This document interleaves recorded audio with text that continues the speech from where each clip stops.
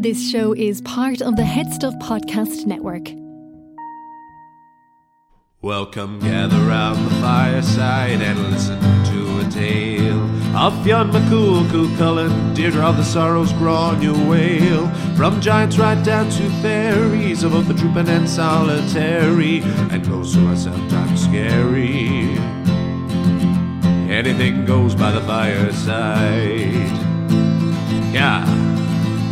Fireside, the Puka fireside, the Marrow fireside. Kings and queens fighting heroes, don't you run from the fun, there's no need to hide. Sit by the fireside.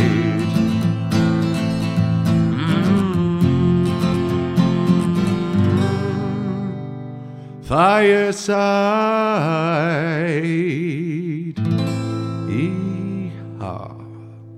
Hello and welcome to Fireside, the Irish storytelling podcast. Each episode of Fireside, we take a story from folklore and mythology, we retell it, have a chat about the tale itself and about the craft, culture and history of storytelling. My name is Kevin C. Olwen. I'm your host and your Fireside Bard. Welcome to episode 150 of Fireside. Today on the Irish Storytelling Podcast, we have the final tale from the Mabinogion, our look at the tales of Welsh mythology. This is the story of a young prince who sets out to win the hand of a giant's daughter. This is the story of Culhwch and Olwen. But first, if you are a new listener, thank you so much for joining us. If you like this episode, why don't you head back to the story of Culhwch, Prince of Dyfed, to see what we've been doing with the Mabinogion, the tales of Welsh mythology, over the past couple of months. And if you enjoy that, why don't you head back to the very beginning, 3 years ago now, episode 1, to see the journey of Fireside so far. And if you are a returning listener, as always, thank you so much for your continued support. If you have not done so already, please do follow me over on Instagram at FiresideBard. Please email me at thefiresidebard@gmail.com if you're not on social media and you want to get in touch or just say hello. And if you really want to support the podcast, you can do so over at headstuffpodcast.com, where you, for as little as €5 a month, although you can pay more if you want, you can join Headstuff Plus and gain access to bonus episodes and material, advanced ticket sales for live shows, lots of other little members-only exclusives only over at Headstuff Plus. And I want to give a very big welcome to our two latest supporters on Headstuff, Michael Fognan, I hope I'm pronouncing that correctly, and Kristen Peck have joined Ethan Bartlett, Kelly MacDonald, Caitlin Quinn and Anne McAvoy as our most recent supporters and benefactors over on Headstuff Plus. You're very welcome. I hope you enjoy the members-only content there, including the most recent video of our Dublin Podcast Festival show from 2019, joining a few other members-only exclusives. But there's no hard sell on that. That's there if you want to support and if you want the bonus material. But the story for this week, I can't believe it's 150 episodes. We're nearly at the 3-year mark. And how serendipitous, how perfect that this happened to be the very last episode of the Mabinogion, the very last tale of Welsh mythology, which began with episode 130 with Culhwch, Prince of Dyfed. So now it is a perfect 20 episodes long.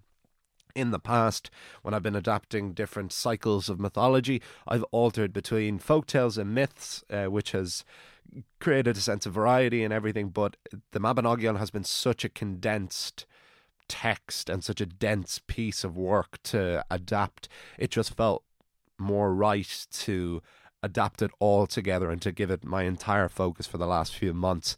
And thank you so much for supporting that and for all your words of encouragement and for your thoughts throughout the Mabinogion.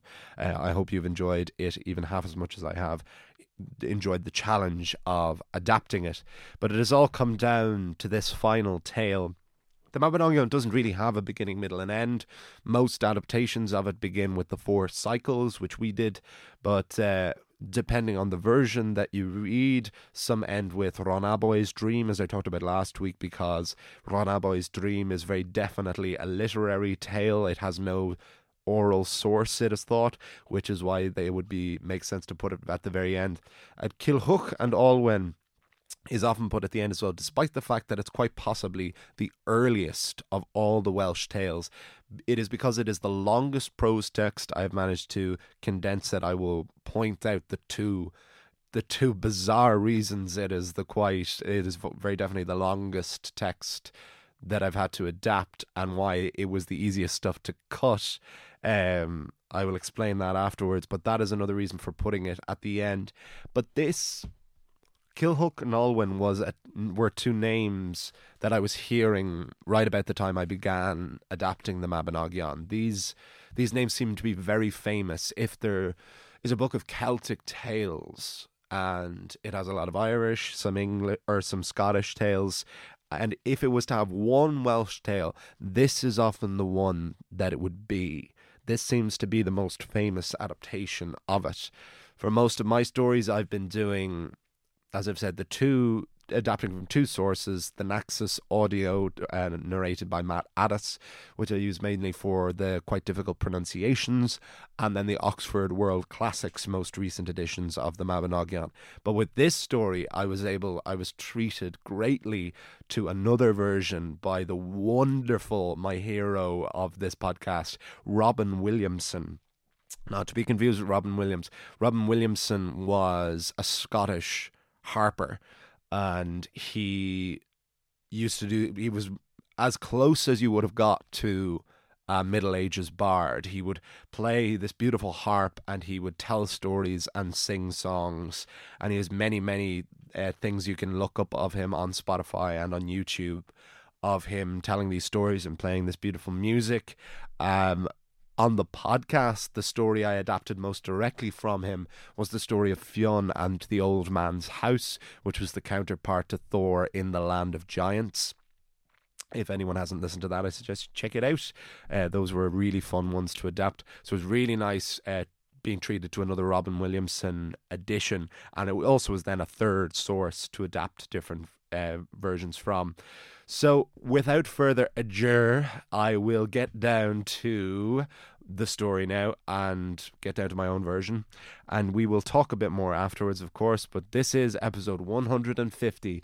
This is the story of Culhwch and Olwen on Fireside.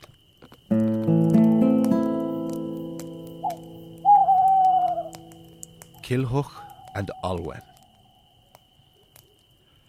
When Culhwch's mother was pregnant with him, she totally lost her senses and wandered throughout the land, unable to settle anywhere. But when she came to term, the prospective mother suddenly regained her sanity. On that day, she was near a pig pen, where a swineherd was tending a pack of beastly sows and boars. Being frightened by the sight of the great big pigs, the mother went into labour. The baby was delivered by the swineherd, who brought the boy to his father. The baby was named Culhwch, which means pig pen. But despite his humble name, the boy was high-born, and a cousin to King Arthur. As was often the tradition with noble births, Culhwch was fostered to another family. While he was away, his mother fell sick. Culhwch's father was summoned to his wife's side. The dying woman said, "This is an illness from which I will not recover. I know that you must remarry, my love, but I would ask that you do not seek to marry anyone until you see 2 briars growing on my grave." Her husband agreed to these final terms. Privately, the wife asked her chamberlain to cut and salt the earth of her grave so that nothing would ever grow there. It wasn't so much that the woman wanted to begrudge her husband from ever replacing her, but she feared if he did, and had any more children of his own, he would then forget all about their own child, Culhwch. The mother died, and for years nothing ever grew on her grave.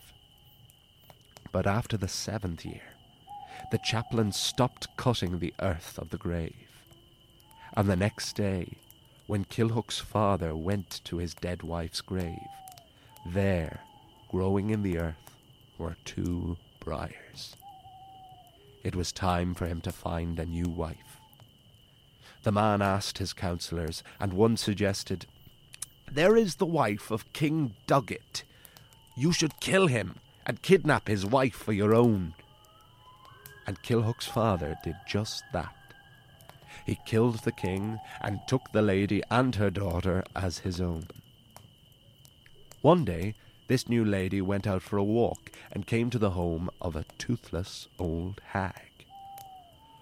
"Old hag," the queen said, "answer me this question.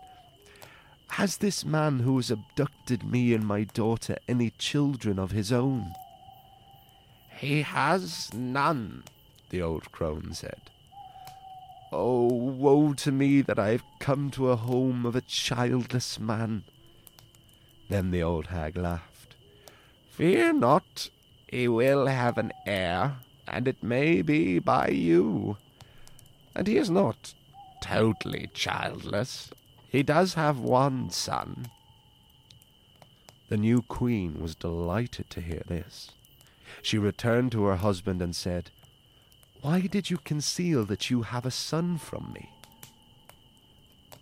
"The son was from my previous marriage. I did not think that you would have any interest in him. He has been fostered to another family since his youth. But I will conceal him no longer." Culhwch was summoned to his new stepmother. He was significantly more grown than when he had been sent away, and he had become a handsome youth. But Culhwch was not yet a man. His stepmother said, "It is time for you to marry a wife. I have a daughter, so we will unite our family further and marry her to you." Culhwch said, "My lady, I would be honoured to marry your daughter, but I am not yet old enough to marry." The queen felt personally slighted by the youth's refusal of her daughter's hand. She soured towards Culhwch. "Well, in that case, I will put a prophecy on you, that you shall never marry any woman on earth before you win the hand of Olwen, daughter of Ysbaddadan, king of the giants." As soon as Culhwch heard the name Olwen, his cheeks flushed red and his heart swelled with love. His stepmother had put a curse upon him. She had attempted to doom the youth. But that was not how Culhwch saw it. How could he view such an incredible feeling as anything other than an absolute gift? The smitten youth went to his father. "Why do you look so red, my son?" asked the father. "Because, father, my stepmother has prophesied that I shall love no other before Olwen, the daughter of Ysbaddadan."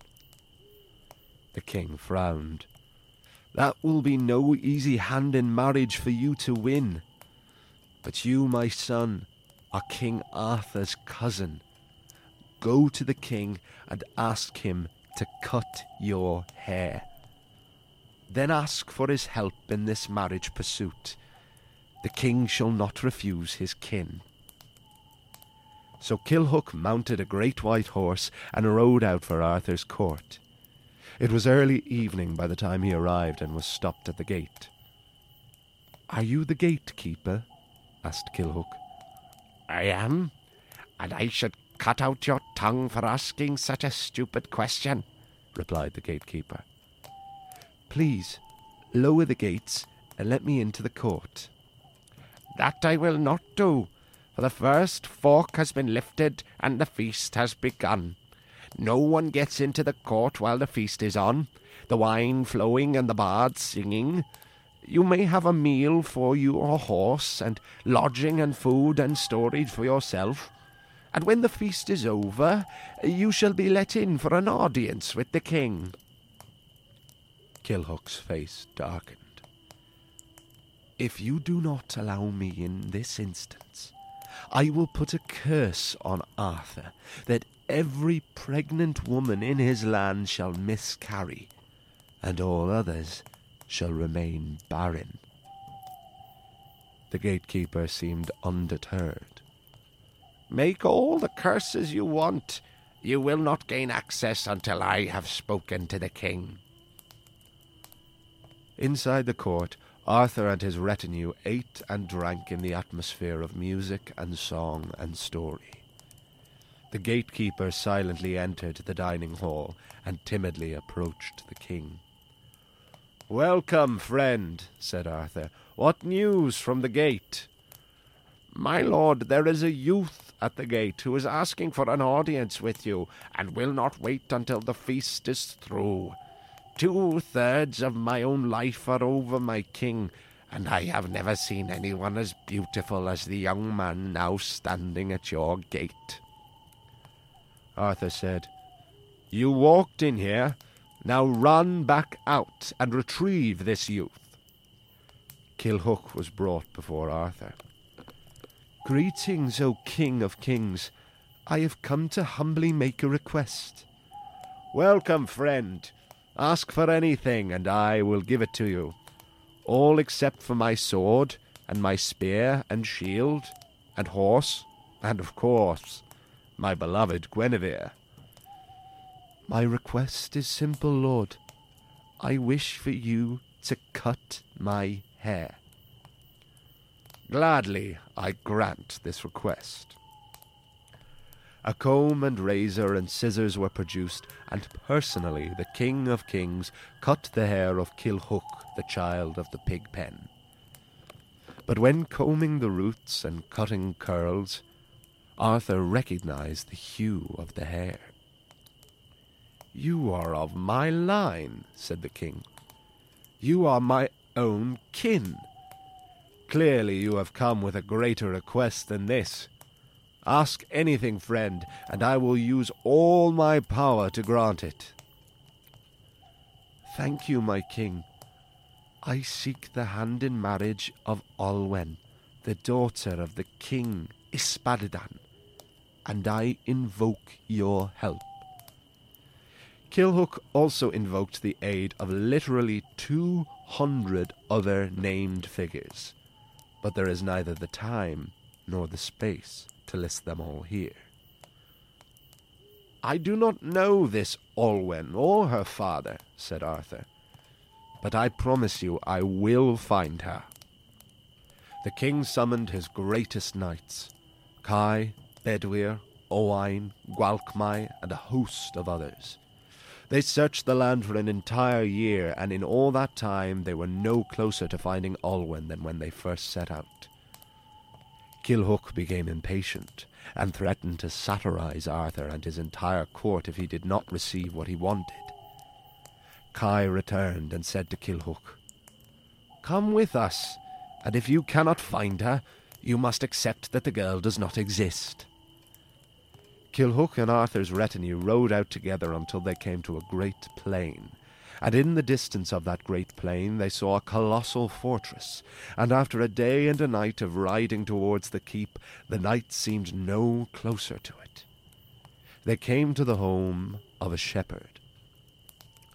"Whose lands are these?" asked Culhwch to the shepherd. "They are the lands of my brother, Ysbaddadan, the king of the giants, who has ruined my life and that of my wife." Culhwch smiled. They had come to the right place. "How has he ruined your life?"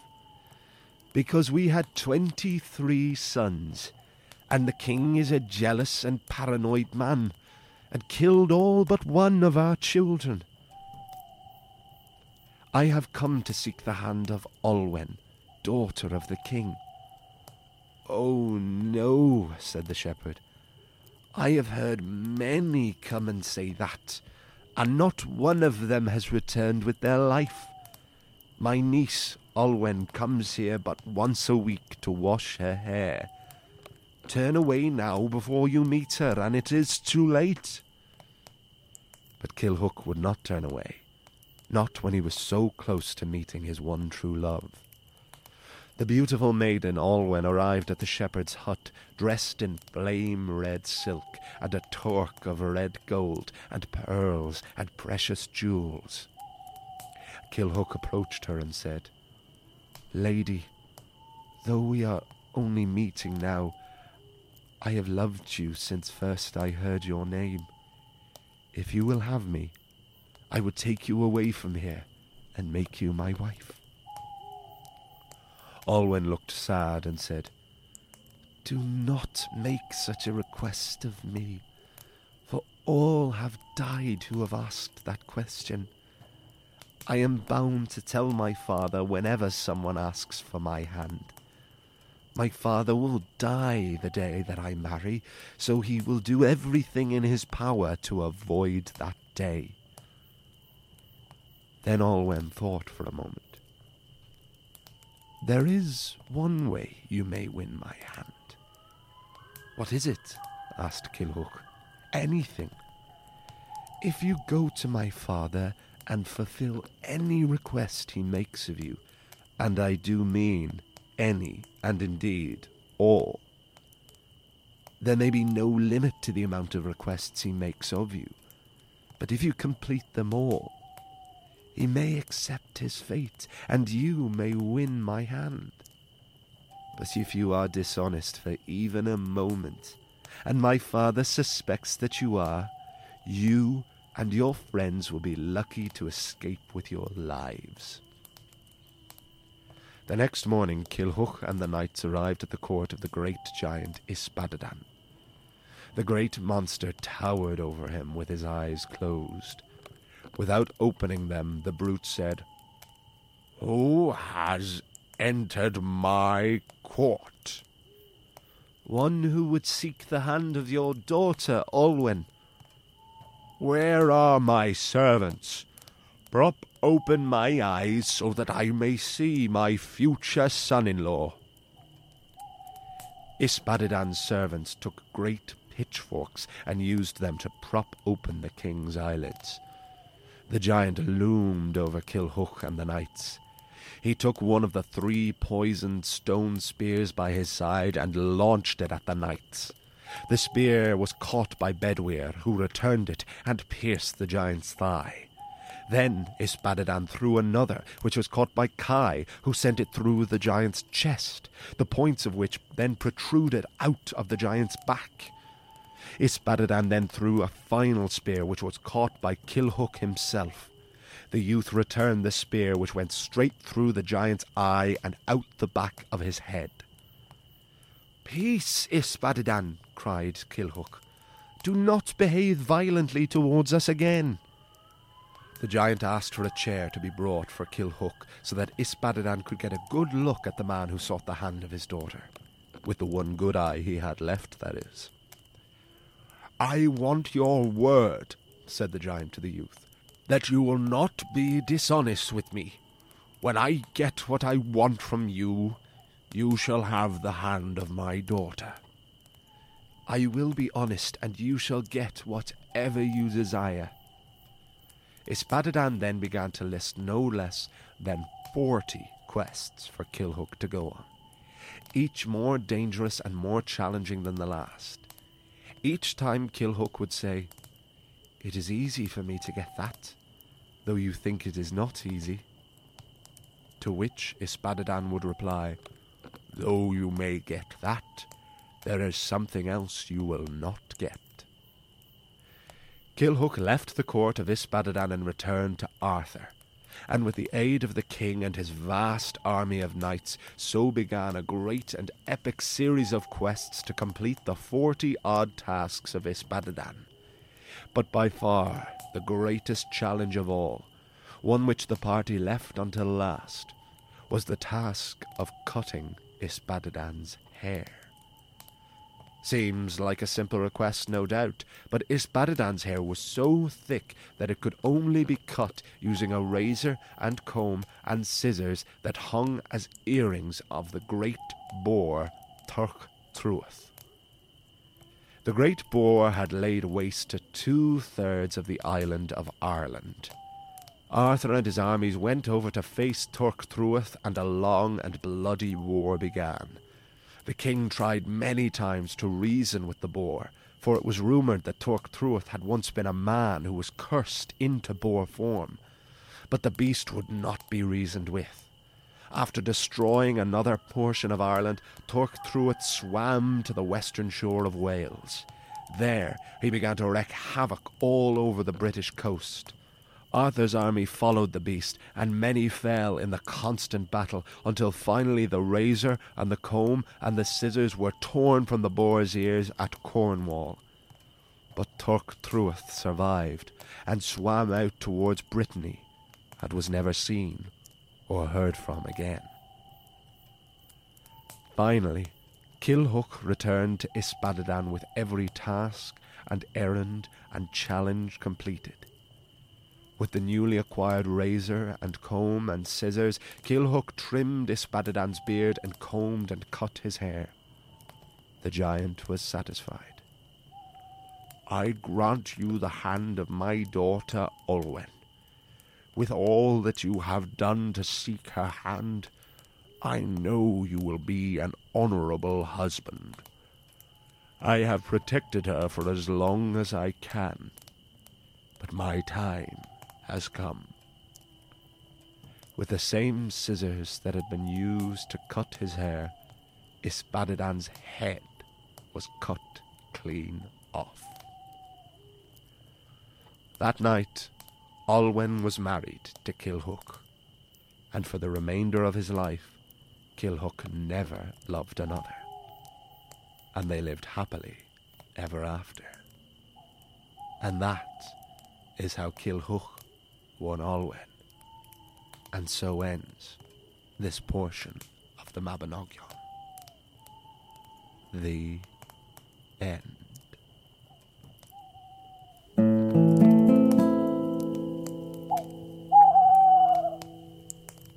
Folks, as you all know, Fireside is a proud son of the Headstuff Podcast Network, which is Ireland's largest network of independent podcasts and a loving home for the creative and indeed the curious. There are so many other podcasts I could recommend to you on the network, some of which inspired me to approach Headstuff myself. Here's a taste of one you might enjoy. I'm Trevor. I'm Ed.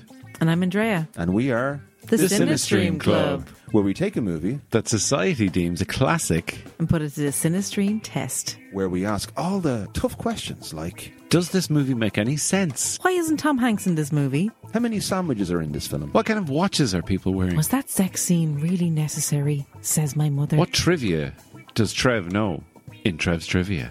What trivia do I know in Trev's Trivia? That's what I said. Okay. All these questions and more will be answered every fortnight in the Cinestream Club. Available from wherever you get your podcasts. And the Headstuff Podcast Network. And that was it. And so ends our adaptation of the Mabinogion. And that was the tale of Culhwch and Olwen on Fireside. And I hope you enjoyed it. I love when, because of a minor case of OCD, it always feels that when we have these decades of episodes, when we have episodes, 1, 20, 30, 40, 50, when it hits that 50, 100 mark, that it should be an epic tale. It should be a climax of some sort, and I'm so happy we got to finish the Mabinogion with the story of Culhwch and Olwen. There's so much to unpack in this, so I'm just going to dive right in. First of all, it has... If this seemed more like a folk tale than a myth, you wouldn't be wrong for thinking that. This almost identically has the shape of the folk tale type, the pursuits of the giant's daughter. There are many folk tales that are about that share huge amount of elements with the story of Culhwch, from the stepmother to falling in love when you first hear the name. There are a lot of the kernels of what would later become the fairy tale, and the traditions and tropes of the fairy tale as we know them today are in this tale that has a case to be the earliest textual source of a mention of King Arthur. This is acclaimed to being the earliest surviving tale that features King Arthur in it. Interesting, like so many of the Mabinogion tales, the most of which do feature Arthur in some capacity, he plays a minor to supporting role. Now, in In the full version of this tale, you could argue that Arthur plays a stronger role, but I like to focus the story on Culhwch and Olwen, the title characters. I'll begin by saying the two major things that I cut, or rather cut, significantly edited down. There is a section when Culhwch first goes to Arthur's court, and he invokes the king's help. Culhwch then also invokes the names of 200 other men, women, horses, dogs, the list goes on, and he traces them all to each other. He says who is the son of who, what they did, what their achievements were. 200 names. So this goes on for pages and pages and pages. I could not even begin to adapt that from a pronunciation point of view alone, but I would not subject you to that, my dear listeners, either. Now, naturally, there are many versions of that. I would recommend, even if you just have the curiosity, to check it out, to really see. You're really seeing something that is quite common in Middle Ages prose texts, and there's a lot of that in some of the early sources of Irish mythology as well, where it traces through, and you have the likes of it in the Iliad, where there is the section of the Iliad that directly connects the Trojan War with the Emperor Augustus, albeit for the sake of it being a text of propaganda. So it's worth checking out for that alone. But naturally, when you cut out these pages and pages and pages and pages of names, you get an instantly more streamlined text. The other part that was significantly edited down is these list of tasks that Ysbaddadan gives Culhwch to go on to win the hand of Olwen in marriage. And these include 40 tales, and he names all 40 of them, and whenever he names them, Culhwch says, "It is easy for me to get that, though you think it is not easy." And Ysbaddadan replies, "Though you may get that, there is something else you will not get," to each and every one of these 40 tales. And they go from lists of like defeating a certain character, overthrowing someone. Most of them are just fetch quests to collect. There's a fetch quest to get hounds, and to get the hounds you have to defeat this person. To defeat that person you have to get through that person. This entire thing is listed out, but even in the longest versions of these stories, most of these tasks are not described in their success. We're given the full list of the 40 tales, and then Culhwch goes back to Arthur and he asks his cousin for the help, and Arthur provides his retinue of knights and personally goes out. And there is the description of about maybe 3 or 4 of the detail of the quests, and these are given in some detail, but definitely the most interesting of them is the battle with Culhwch. And I felt that was the most important as well, because they end up cutting Ysbaddadan's head off at the end, as this was foretold, that the giant would die on the day of his daughter's wedding, in some kind of bizarro version of the Sicilian tradition of not being able to refuse a favour on the day of your daughter's wedding. We have these scissors that are used to cut Ysbaddadan's hair off. Hair first and then head off.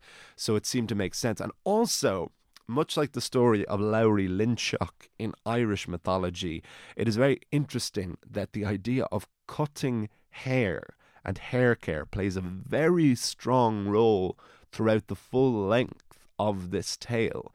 First of all, we have Culhwch's father telling Culhwch to go to Arthur and to ask the king to cut his hair as his favour, rather than just asking straight out.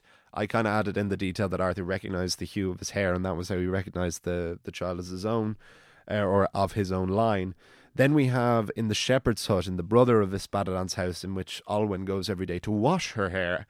And then finally, one of the challenges, the great final challenge, is to cut Ysbaddadan's hair, which leads on this quest to fight this great boar, Culhwch, from whose ears hang the scissors and the comb and the razor. So I suppose it's because at this time, and indeed for a long time, the idea of cutting hair must have been quite a luxury. You know, it was, I mean, how many people would have been able to, how many people would have even known to care about the idea of cutting hair? Cutting hair and grooming in general would have just been entirely a pragmatic, practical point of view, except in the highest of royalty, if even that. So that makes sense to me that the cutting of hair would be quite a luxurious, decadent thing. But then it ends on this great quest with Culhwch, where we get to go back to Ireland. Right at the end of the Mabinogion, we get our final battle on Irish shores, in which anytime Ireland's mentioned in one of these tales particularly, they seem to think it's the smallest island in the world, because every time this happens, every time there's a tale of Welsh mythology on the island of Ireland, the entire island is destroyed. Every last bit of it. It says that Culhwch destroyed 2/3 of Ireland, and then the rest was destroyed when Arthur and his retinues were fighting Culhwch on it. But I love Culhwch. First of all, it's fun to say. You should see it spelled. I have it out here. Daughter of the King. Culhwch. Pieces Badadan. Yeah, so it's TWY or CH TORWYTH. Culhwch. And why I love this great boar so much is it reminds me immensely of Princess Mononoke. One of my favorite films of all time, a great Studio Ghibli Japanese anime, which is the story of a prince of a small Japanese village in the Middle Ages, in the early days of the shogunate and the samurai, and he falls foul. He defeats this boar spirit that has been corrupted by this demon, and he goes on this quest to try and unite the warring industry growing, as well as the protection of the forest itself. And it's an incredible, not ham-fisted, well, maybe it is ham-fisted, but it's just handled so deftly, conversation between industry and environmentalism, and it's an absolutely masterpiece. It's a breathtaking. It's essentially the Japanese Lord of the Rings. If you haven't seen it, they're all on Netflix now. Princess Mononoke. But the boar spirits and the idea of the corruption of great boars is a huge part of the film. So I could not think of this idea of Culhwch, especially when they say that he was possibly once a man, and that he could not be reasoned with. But he, hanging from his ears as these pieces of jewellery, are the scissors and comb and razor, which are taken away and given and used to cut the hair of Ysbaddadan before cutting his head clean off. I love this tale so much, so I'm trying to, I don't want to leave anything out before I sign off. But we've got this another detail I really liked is this gatekeeper. I already am doing a slight Graham Chapman from Monty Python and the Holy Grail impression when I do my Arthur. But now I also got to do the bridge keeper from the Bridge of Death scene from Holy Grail as this gatekeeper. Yeah, there was a few lines, a few funny, strange, and sometimes absurd lines in the different versions I was adapting that I wanted to keep in here, despite the fact that they may have made a little sense. First of all is when Culhwch's stepmother goes out for a walk. When she first arrives, she goes out and finds this old hag's house. Again, this is very folk-tale-y. Old hag, stepmother. She goes in and says, "Does my husband have any children?" And she says, "No, he doesn't." And she's like, "Oh, that's sad that he doesn't have any children." And she says, "No, don't worry, he does have children."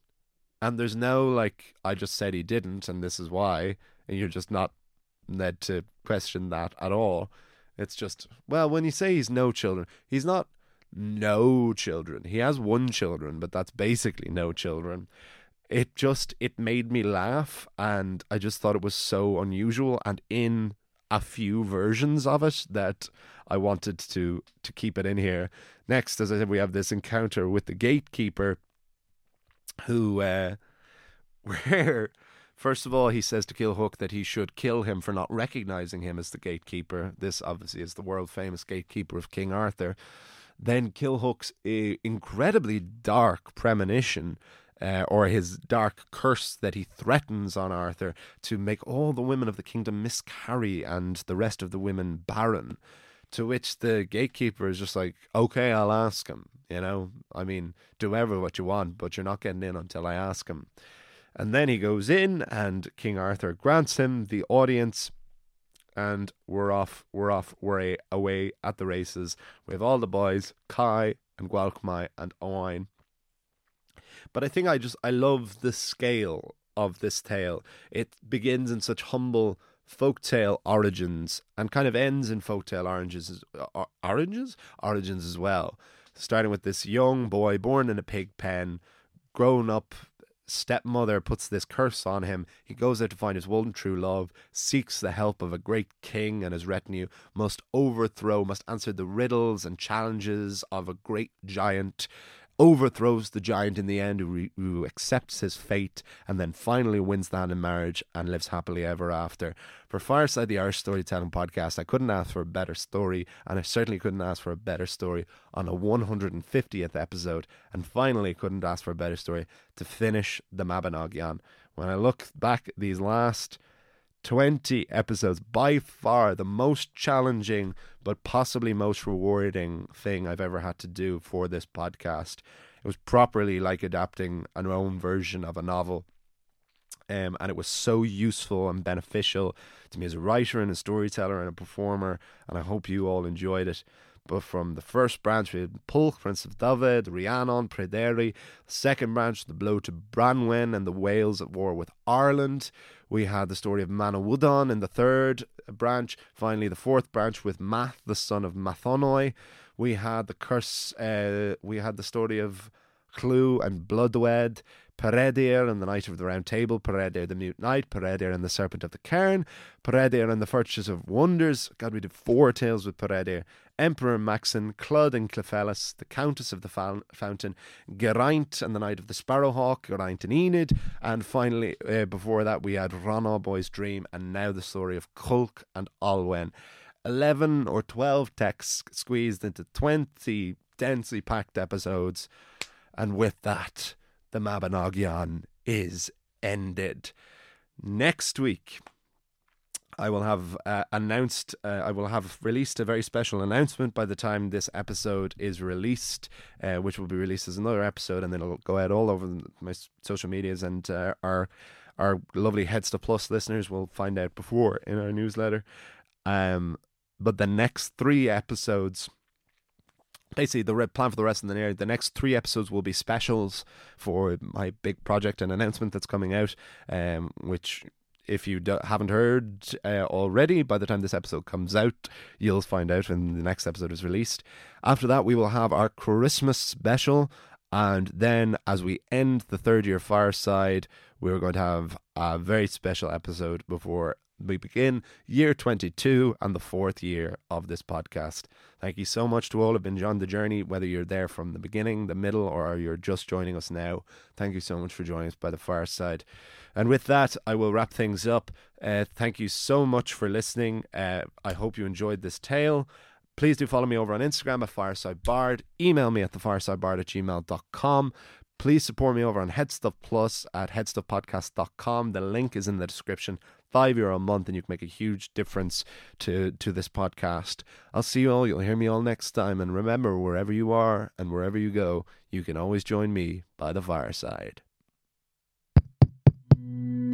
This show is part of the Headstuff Podcast Network, a hub for the creative and the curious. Shows are produced in association with Headstuff and the Podcast Studios Dublin. Find out more or become a member at headstuffpodcasts.com.